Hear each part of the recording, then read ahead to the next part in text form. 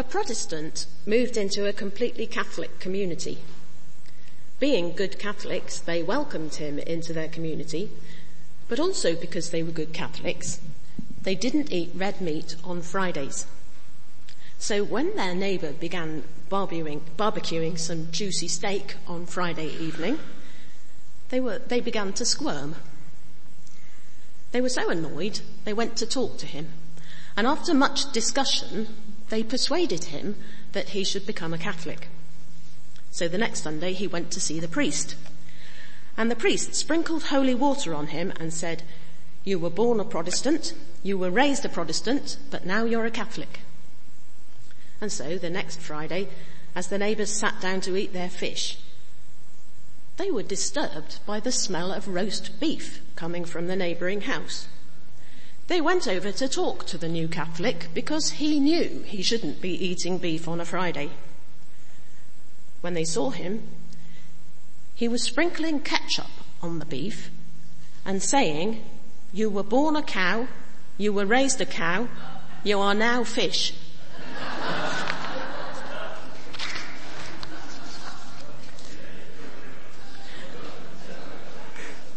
We're in a sermon series looking at the Epistle of Paul to the Colossians, and today, as you will have spotted, we've got to the second half of chapter 2. Paul was writing this letter because the Colossian Christians were going slightly off the rails, and there was some false teaching going on that he wanted to correct. He's saying in verse 17 that the Jewish law in the Old Testament was designed to point to God's salvation through Jesus Christ. Jesus has completed the plan, and so the law is in a way redundant now, and everything is all about Jesus. So that's why he says it's a shadow of things that were to come. Jesus has died and taken away our sin, so our sinful nature has been put off, and we can die to our old ways of being bound by rules and regulations, and rise with him to a new existence, a new way of being, free from regulations and living just for him. Now, for us, it's a bit different because we were never confined by the Jewish law. But if you can imagine, for the early Christians in the early church, they had this very rigid system of laws, or at least the Jews did. And so it's completely different from them. They're completely set free. And yet we also are set free from human rules. So when we get to verse 16, Paul is tackling some of the false teaching that is, in effect, pulling the new Christians back into legalism and also into false religion. The teaching seems to have been a mixture of the Jewish law and also folk religion, quite heavily influenced by seeds of early Gnosticism and by mystery cults and paganism, which were all around in Colossae at the time. So Paul says in verse 16, "Do not let anyone judge you by what you eat or drink." Throughout their history, the Jews had kept themselves separate from other people by regulations about what they could and couldn't eat. And there's a great long list in Leviticus 11 about what was permitted and what wasn't. However, although Jesus taught very clearly in Mark chapter 7 that it's not what you eat that makes you unclean, but what's in your heart, and therefore all foods are okay to eat, the issue was still a hot topic in the early church. At the Council of Jerusalem in Acts 15, the disciples and other early leaders of the Christian church had met to discuss whether Gentile Christians should be made to be circumcised and to accept the Jewish food laws. And they came to the conclusion that as God had clearly accepted the Gentile Christians as they were, which could be evidenced by the fact that the Holy Spirit was working actively in them, there was no need to impose Jewish laws on them, because salvation was and is only through Jesus Christ. But the thing was that some of the Jewish converts to Christianity were still following the Jewish food laws, and therefore there was some friction in the church. You know, some people, even today, draw close connection between eating and drinking and spirituality. Some people maintain that eating meat or drinking coffee or alcohol, eating McDonald's, eating non-organic food, and even eating peanut butter are spiritually detrimental. Let's remember that Jesus said, what goes in your mouth and all the way through and out the other end is not what affects your spiritual life. And Paul says in 1 Timothy 4 verse 4, in the context of food, everything God created is good, and nothing is to be rejected if it's received with thanksgiving. Now we obviously have to be sensible about this. We're told clearly in the Bible that greed and gluttony are sins, so we need to eat and drink in moderation. And it's good to eat healthily and do some exercise to keep our bodies fit. We also need to consider what effect our behaviour has on other people. Paul said in 1 Corinthians 8 verse 9, be careful that the exercise of your freedom does not become a stumbling block to the weak. And he went on to say in verse 13, if what I eat causes my brother to sin, I will never eat meat again. Now, if we choose to be a vegetarian or a vegan for our health, that's up to the individual person. But it doesn't give us the right to consider ourselves spiritually superior. And it doesn't give us the right to interfere with farmers or give them a hard time either. Another thing Paul says the Colossian church should not do in verse 16 is let people judge them with regards to religious festivals, new moon celebrations or Sabbath days. Now these are festivals that are talked about a lot in the Old Testament. And it's not that they're a bad thing in themselves. The trouble was that the people who were advocating the observance of these festivals were not doing it for the right reasons. The festivals had been originally designed as a celebration of God's sovereignty and salvation. But in Colossae, there were a couple of moon gods being worshipped, and many of the initiation ceremonies to the mystery religions took place at new moon times. So people were observing these festivals for the wrong purpose, as a means of warding off evil spirits or currying the favour of angelic beings, rather than for worshipping God. So Paul was warning against the way the festivals were going, as well as pointing out that the church had been freed from the tyranny of rules and regulations, including the observance of festivals, and it would be really quite strange if people wanted to ensnare themselves again. It is possible for churches to get caught up in rules and regulations still. Some keen churches who are eager to produce ardent Christians have got caught up in authoritarianism, heavy shepherding, rigid attitudes, and the demand for unquestioning obedience. It's when sound advice and wise pastoral guidance become hardened into duty and requirement that it becomes a problem. The rule book approach is not freedom in Christ. In fact, it denigrates Christ. It makes him less important, because as rules become the authority, some of Jesus' authority is removed, and his place of prime importance is slightly shifted.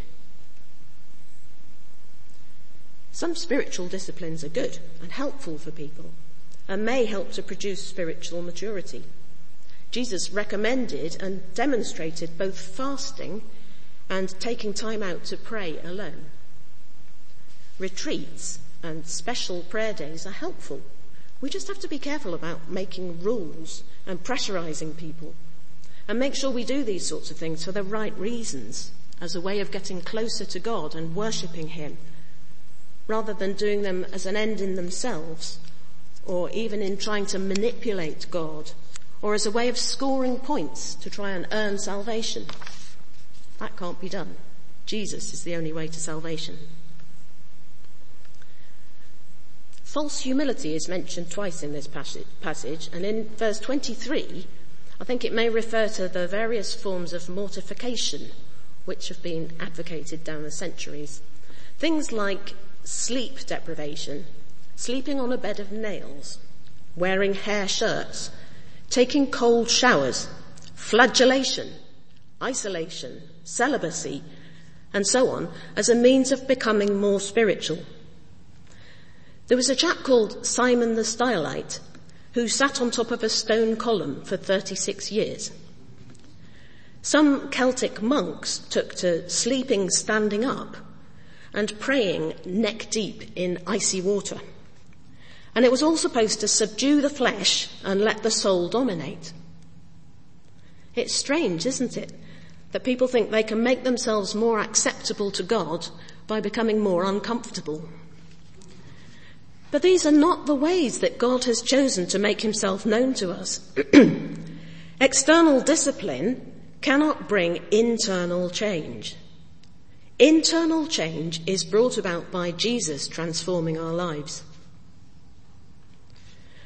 The worship of angels was also linked to false humility in verse 17, or somewhere near the beginning.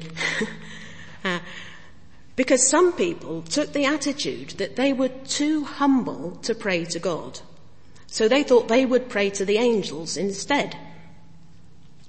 The effect was that angels became more important, and then Jesus became less important.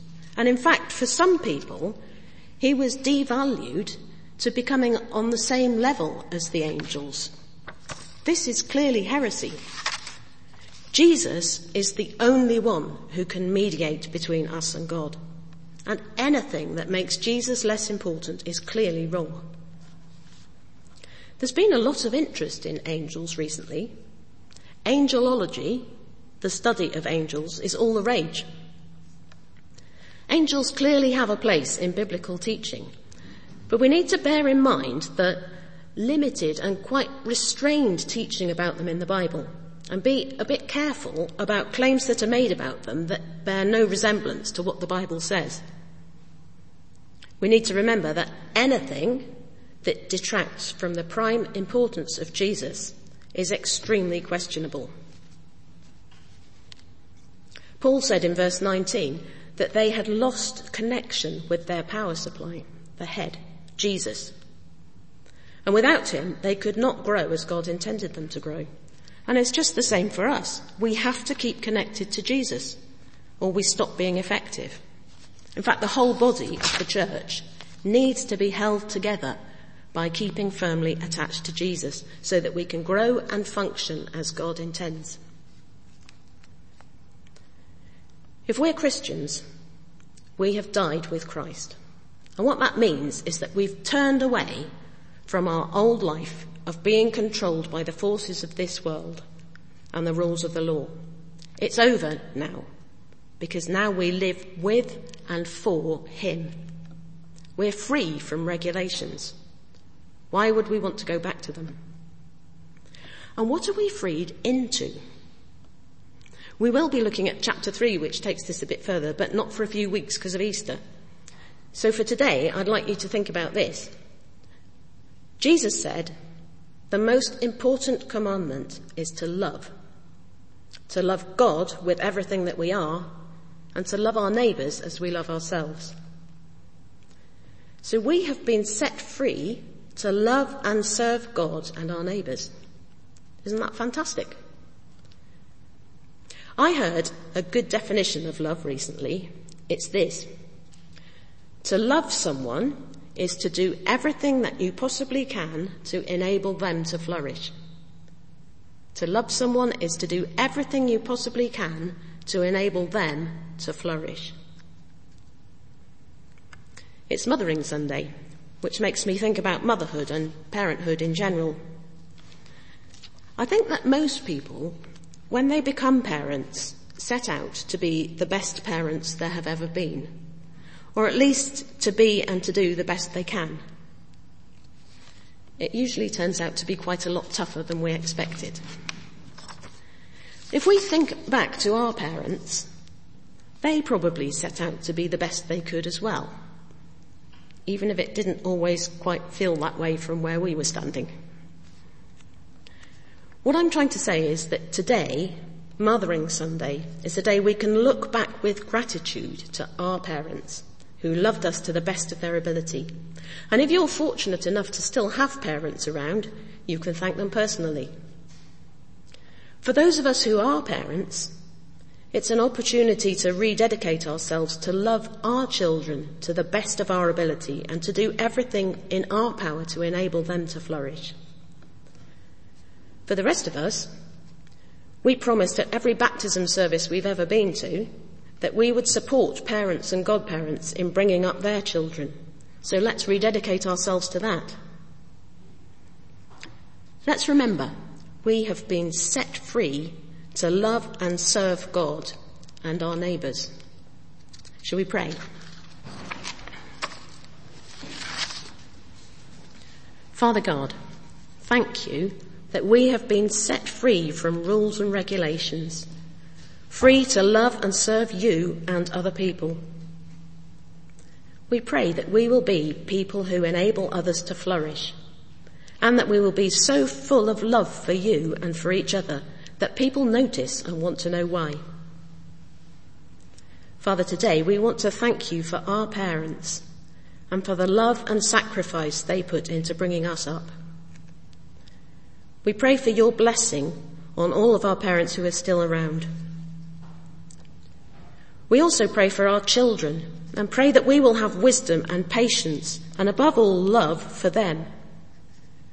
We pray that you'll watch over each child and young person in this church family and bless them as they grow. And we ask that you'll bring them all to know you for themselves and to go on to love and serve you in the whole of their lives.